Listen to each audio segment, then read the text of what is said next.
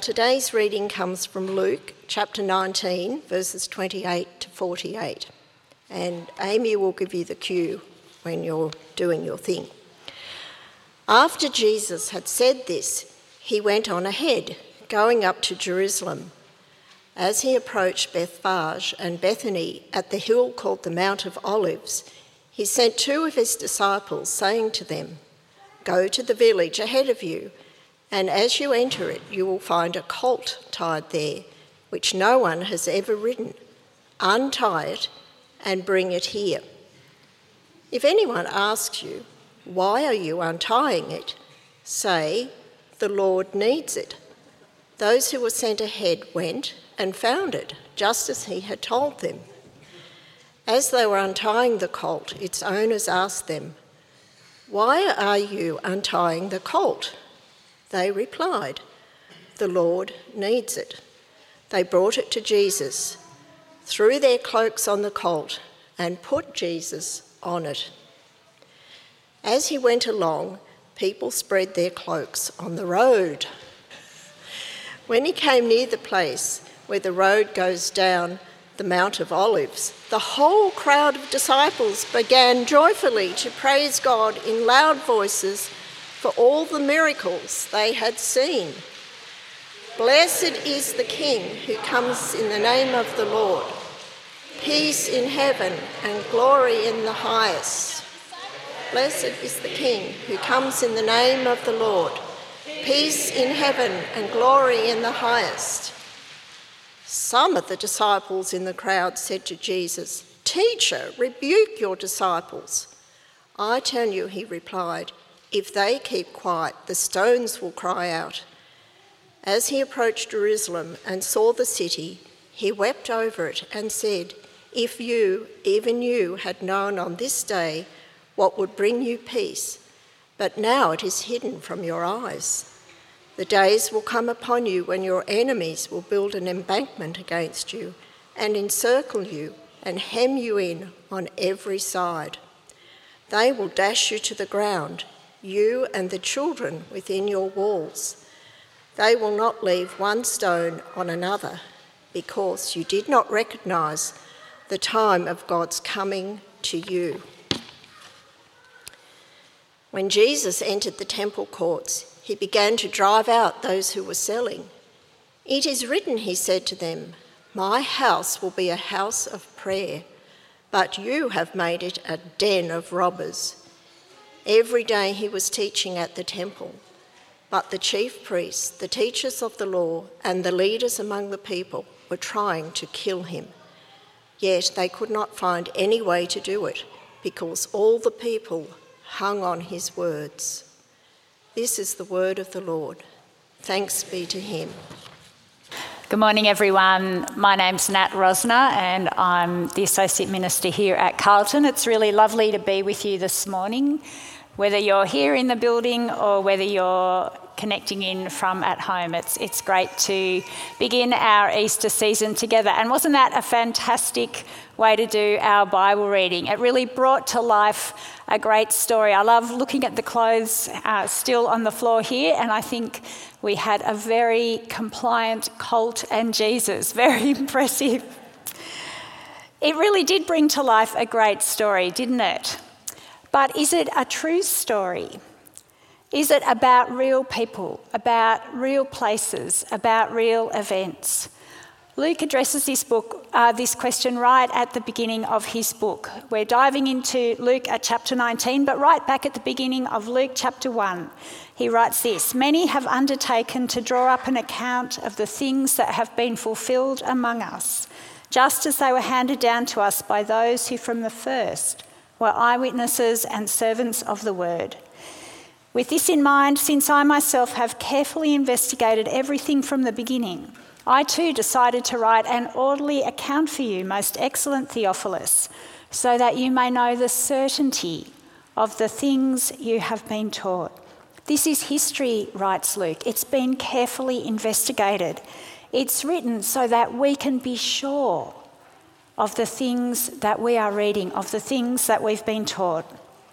This is something I really love about the Bible. The Bible isn't a philosophical discussion about life and faith. The Bible isn't a set of dogmatic statements about God.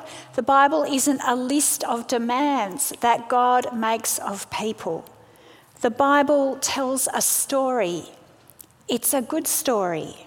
It's a true story. It's God's story and it's our story.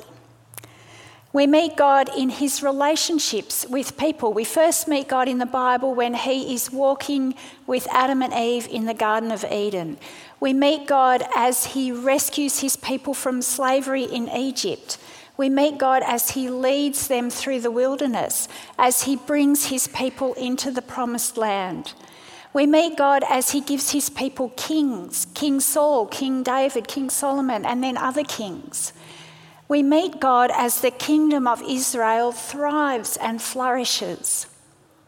We meet God as the people disobey him and as the kingdom of Israel falls apart. We meet God through the prophets of the Old Testament. And then we meet God in Jesus. We meet God at Jesus' birth. We meet God at Jesus' baptism. We meet God as Jesus drives out evil spirits, as he heals people, as he declares forgiveness to people. We meet God as Jesus calls his disciples, as he teaches. We meet God as Jesus proclaims salvation, as he declares the Son of Man came to seek and to save the lost. In the Bible, we meet God in history. We meet God who speaks and acts. And his words and his actions are written down for us in the Bible, recorded for us in Luke's Gospel. This morning we meet Jesus on his way up to Jerusalem. He'd been on this journey for 10 chapters so far in the book of Luke. From chapter 9, verse 51, in fact.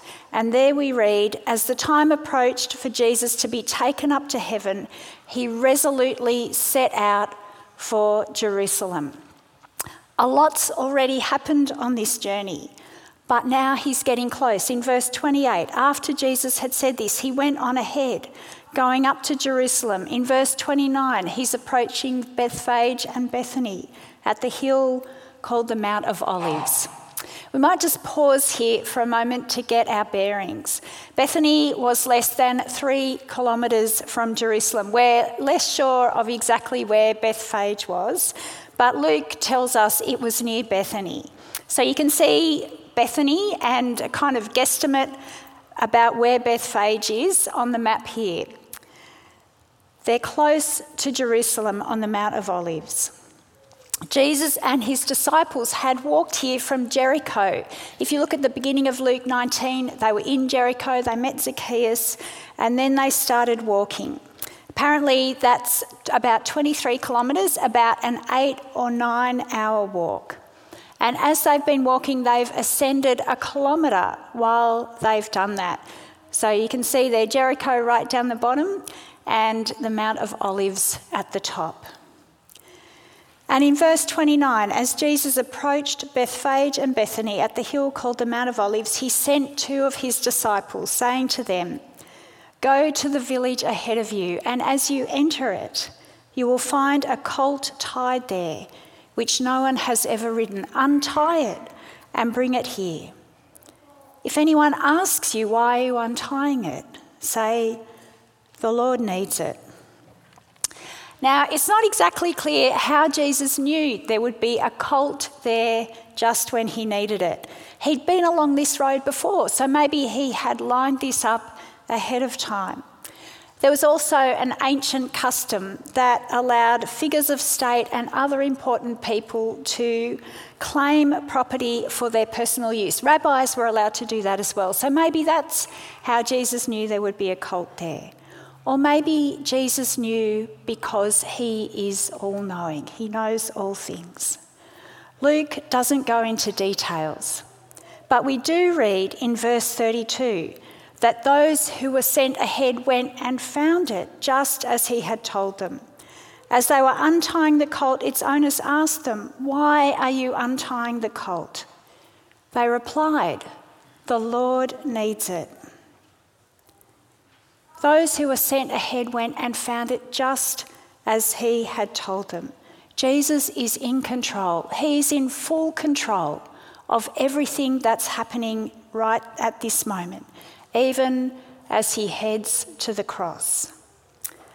Luke emphasises this theme again in chapter 22 when Jesus sent Peter and John into Jerusalem to make preparations for them to eat the Passover, the Last Supper that Jesus would have with his disciples.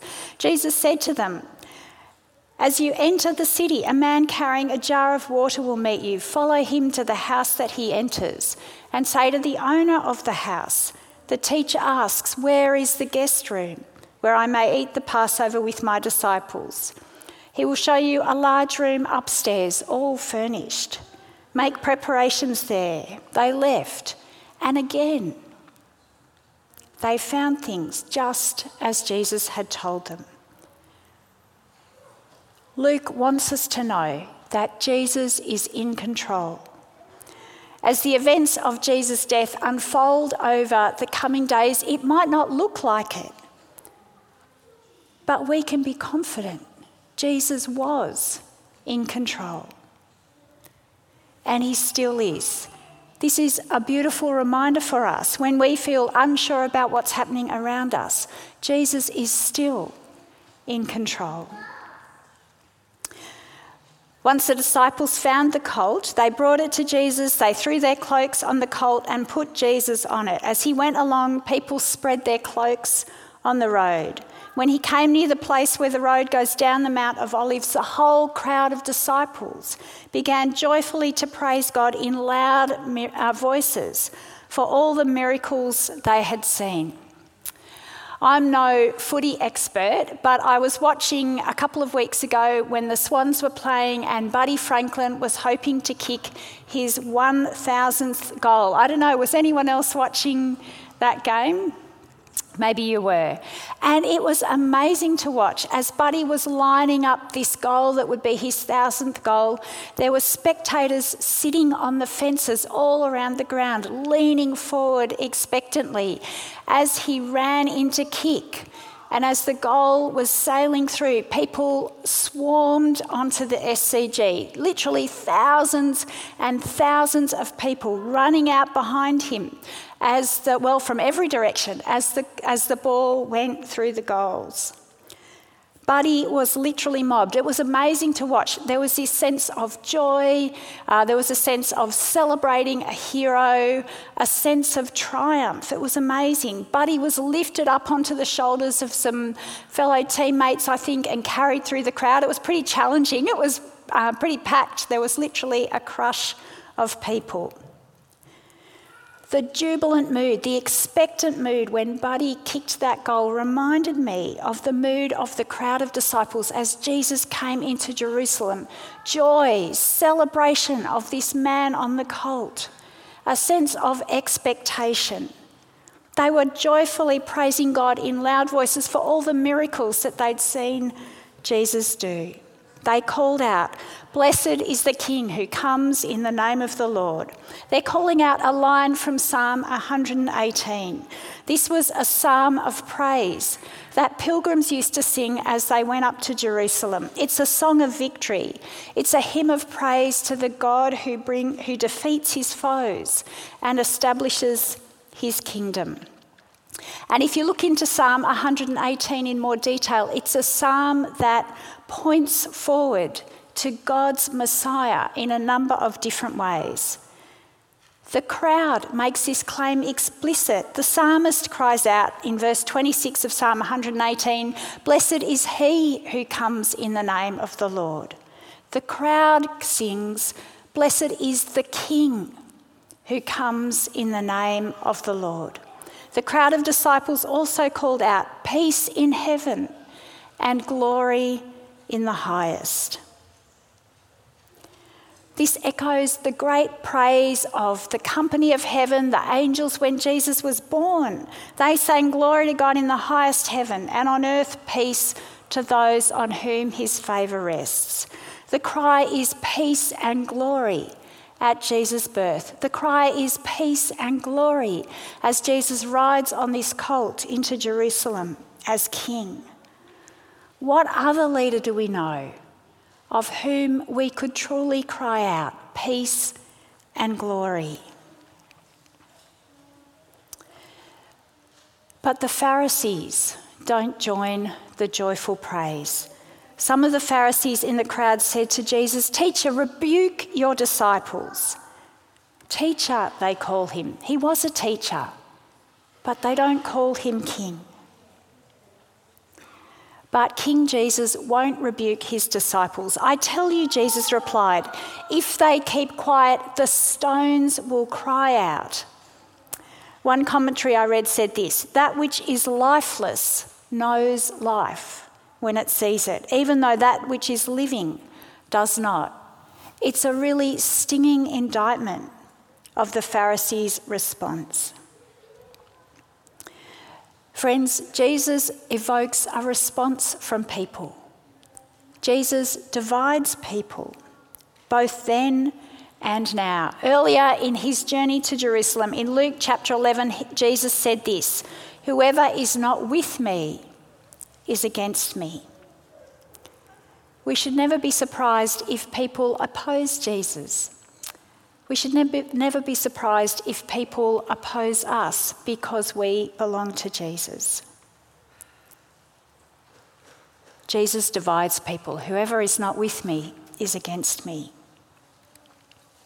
So friends, we meet Jesus here on his way into Jerusalem. This is the first public declaration in the book of Luke that Jesus is the king. But what kind of king is he? Here we meet Jesus the king who is in control. We meet Jesus the king riding into Jerusalem on a colt, riding humbly. Normally a king would arrive riding on a war horse. We meet Jesus the king who comes in the name of the Lord, who comes in fulfillment of long-held expectations in the Psalms. We meet Jesus the king who comes bringing peace for people with God. Jesus the King of glory. We meet Jesus the king who is praised and acclaimed by some. And we meet Jesus the king who is opposed by others. And with that opposition of the Pharisees, the tone of Luke's account changes in verse 41. As Jesus approached Jerusalem and saw the city, he wept over it and said, "If you, even you, had known on this day what would bring you peace, but now it is hidden from your eyes. The days will come upon you when your enemies will build an embankment against you and encircle you and hem you in on every side. They will dash you to the ground, you and the children within your walls. They will not leave one stone on another because you did not recognise the time of God's coming to you." When Jesus entered the temple courts, he began to drive out those who were selling. It is written, he said to them, "My house will be a house of prayer, but you have made it a den of robbers." This is a really kind of bumpy segue, isn't it? It feels like a really sharp contrast to the joyful praise as Jesus came close to Jerusalem, riding down the Mount of Olives. But perhaps it's not such a shock if we read all the way through Luke's Gospel. On his way to Jerusalem, Jesus warned multiple times of God's impending judgment on the city and on the temple. Ironically, Jerusalem means city of peace. But that city now faces judgment because they have resisted Jesus' offer of peace with God. They face judgment because they have opposed the coming king, because they haven't recognised God coming to them. Even with all of that, Jesus' action in the temple is really confronting, isn't it? His prophecy about Jerusalem sounds really harsh. Perhaps those things seem incongruous with the king who comes bringing peace. the key is Jesus' tears, I think. And they weren't those quiet tears that just slide silently down our cheeks. The word here is wailing, sobbing. Jesus is sobbing and wailing over Jerusalem like a parent watching a child make a foolish decision. Jesus mourns a city sealing its fate. This might remind you of some of the prophets of the Old Testament who wept as they called people back to obedience with God, wept over the people's disobedience. The terrible judgment that is being declared here doesn't come from a stern and cold justice. It comes from Jesus' heart of love, a heart that wants the best for people, a heart that wants the best from people. So it's a heart that now opposes with sorrow and tears the people's rebellion. A rebellion that set their own agendas, their own interests ahead of that of God. Jesus, the glorious King of peace, is a weeping king. The judgment Jerusalem faces is deserved, but it is delivered through the tears of the God of love. Friends, this is a really solemn reminder of the consequences of rejecting Jesus the King. Because it rejected Jesus, Jerusalem faced physical defeat. In AD 70, the city and the temple fell to the Romans. Their rejection of Jesus' offer of peace led to destruction. The cost of sin is great, we see here. And not just for Jerusalem. In Hebrews chapter 9, we're reminded that all people are destined to die once and after that to face judgment. We need the peace of God, the peace with God that Jesus offers us just as much as the city of Jerusalem did. That peace was offered to us, each of us, on the cross when the punishment that brought us peace was on Jesus, as Isaiah wrote in Isaiah 53. So friends, let me encourage you this Easter, don't miss out on accepting Jesus' offer of peace with God if you haven't already accepted it. As we go back to Jesus and Jerusalem, even as the city and the temple face this judgment, Jesus continues to teach. In verse 47, every day he was teaching at the temple, but the chief priests, the teachers of the law, and the leaders among the people were trying to kill him. Yet they could not find any way to do it because all the people hung on his words. Yet again, we see people divided over Jesus. Some mob him in enthusiastic praise and hang on his words. Others are making plans to kill him. Sisters and brothers, as Jesus enters into Jerusalem, we have a choice to make too. Will we praise him? Will we lift our voices with the voices of the crowd of the disciples then? Blessed is the King who comes in the name of the Lord. Jesus calls us to honour him as King, to worship him as King, to hang on his words. If we do praise Jesus, our praise must be steadfast. Our allegiance to our King must be resolute. The crowd of disciples joyfully praised God in loud voices as he rode on that colt towards Jerusalem. A few days later, Pilate was declaring before another crowd that he found no basis for the charges against Jesus. But the crowd kept shouting, "Crucify him, crucify him." We don't know if it was the same crowd or not. Perhaps there were some of the same people in both crowds. There's a challenge for us here, not to be fickle as followers of Jesus, not to be fickle in our praise of the King. There's also a challenge in Luke's Gospel that our response to Jesus must be more than just praise. In Luke 9:23, before Jesus resolutely set out on his journey to Jerusalem, he said this to his disciples: "Whoever wants to be my disciple must deny themselves and take up their cross daily and follow me." Kings and leaders call people to follow them. That is what they do, often in really difficult circumstances. We can see that playing out really starkly at the moment as President Zelensky in Ukraine calls his people to stand with him, to fight for their country in a really unimaginably difficult time. Jesus is no exception. He calls us to follow him in something much bigger than war. He calls us to deny ourselves, to take up our cross daily and to follow him. That call raises questions for us, for you and for me. I wonder whether you're on this journey with Jesus. Perhaps you don't know much about Jesus. Perhaps you don't really know what this journey entails. Let me encourage you to make this Easter a time where you find out more about Jesus, find out more about his claims to be king. Come along to some of our Easter services, join us for Christianity Explored, or just come and chat with anyone you've seen up the front this morning.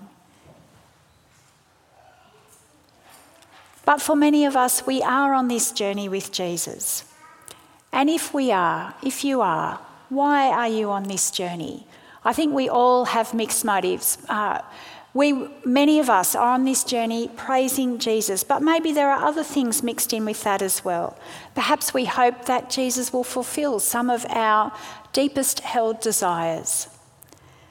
Perhaps our praise wavers when Jesus doesn't do that, when Jesus doesn't seem to be doing what we want. It raises a question for me about whether we are willing not just to be at church singing praise, but also to follow Jesus into trouble, into controversy, perhaps even to trial and death, as one writer put it. I find this really confronting. I do rejoice that Jesus is our King, but I also struggle to take up my cross daily and follow him. I wonder if you feel that same challenge, and if you do, what's the pointy end of that challenge for you? Where does that bite for you? Our world is in crisis. We look around and we see ongoing natural disasters, we see wars, we see social inequality, we see injustice. The list goes on and on. Perhaps you wonder, where is Jesus the King? What is he doing? I struggle with uncertainty when there are transition times in my life, when there are loose ends. I sometimes wonder, what is Jesus doing? What is King Jesus doing? I struggle when those I love aren't thriving. I worry.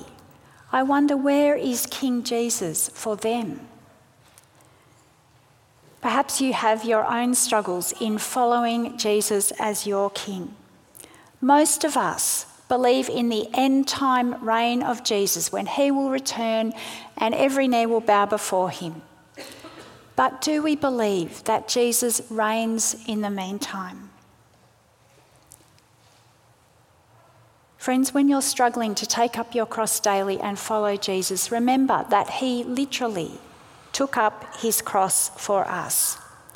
Because the chief priests, the teachers of the law, and the leaders among the people eventually did find a way to kill Jesus. They hung him on a cross with a criminal on either side. Luke writes in chapter 23, the soldiers mocked him. "If you are the King of the Jews, save yourself." There was a written notice above him which read, "This is the King of the Jews." The passage drips with irony. They mocked him as the king, but it was true. He was the King of the Jews, and his kingdom didn't end there on the cross. On the day of Pentecost, Peter addressed a great crowd and declared, "God raised him from the dead.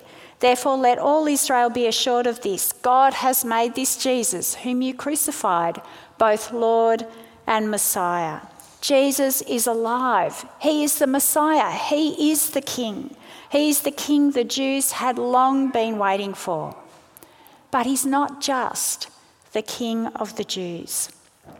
As the story arc of the Bible widens out in Revelation, we read in chapter 11, we hear in chapter 11, the seventh angel sounded his trumpet, and there were loud voices in heaven which said, "The kingdom of the world has become the kingdom of our Lord and of his Messiah, and he will reign forever and ever." You might recognise in those words that Handel used in the Hallelujah chorus from his Messiah. I'll resist the urge to break out into song.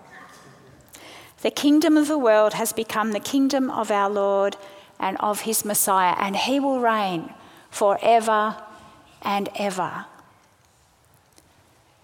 Jesus took up his cross so he could offer us peace with God, so that he could be our king, so that he could invite us to join him in his reign over our world. Jesus will reign in the end time, but he also reigns here and now. He calls us to come to him, to follow him no matter what it costs. Friends, it's an amazing challenge, it's a glorious challenge, it's a difficult challenge. So why don't I pray for us as we finish up. Lord God, we thank you so much for Jesus, our King. We thank you that you sent Jesus to live on this earth and to die on a cross. We thank you for that sign above his head, "This is the King of the Jews." And we thank you that it is true, that he is not just the King of the Jews, but the King of all. God, we thank you that even now, as we look around our world and struggle to make sense of some of the things that are happening, we thank you that even now we know that Jesus is the King. God, please help us to allow Jesus to be King in our lives, to let him reign, to let him shape who we are, the decisions we make, how we live. Help us when we struggle. And God, help us as we wait for Jesus to return, to live faithfully to our King. And help us to look forward to that day when every knee will bow and every tongue confess that Jesus Christ is Lord when he returns. We pray in his mighty name. Amen.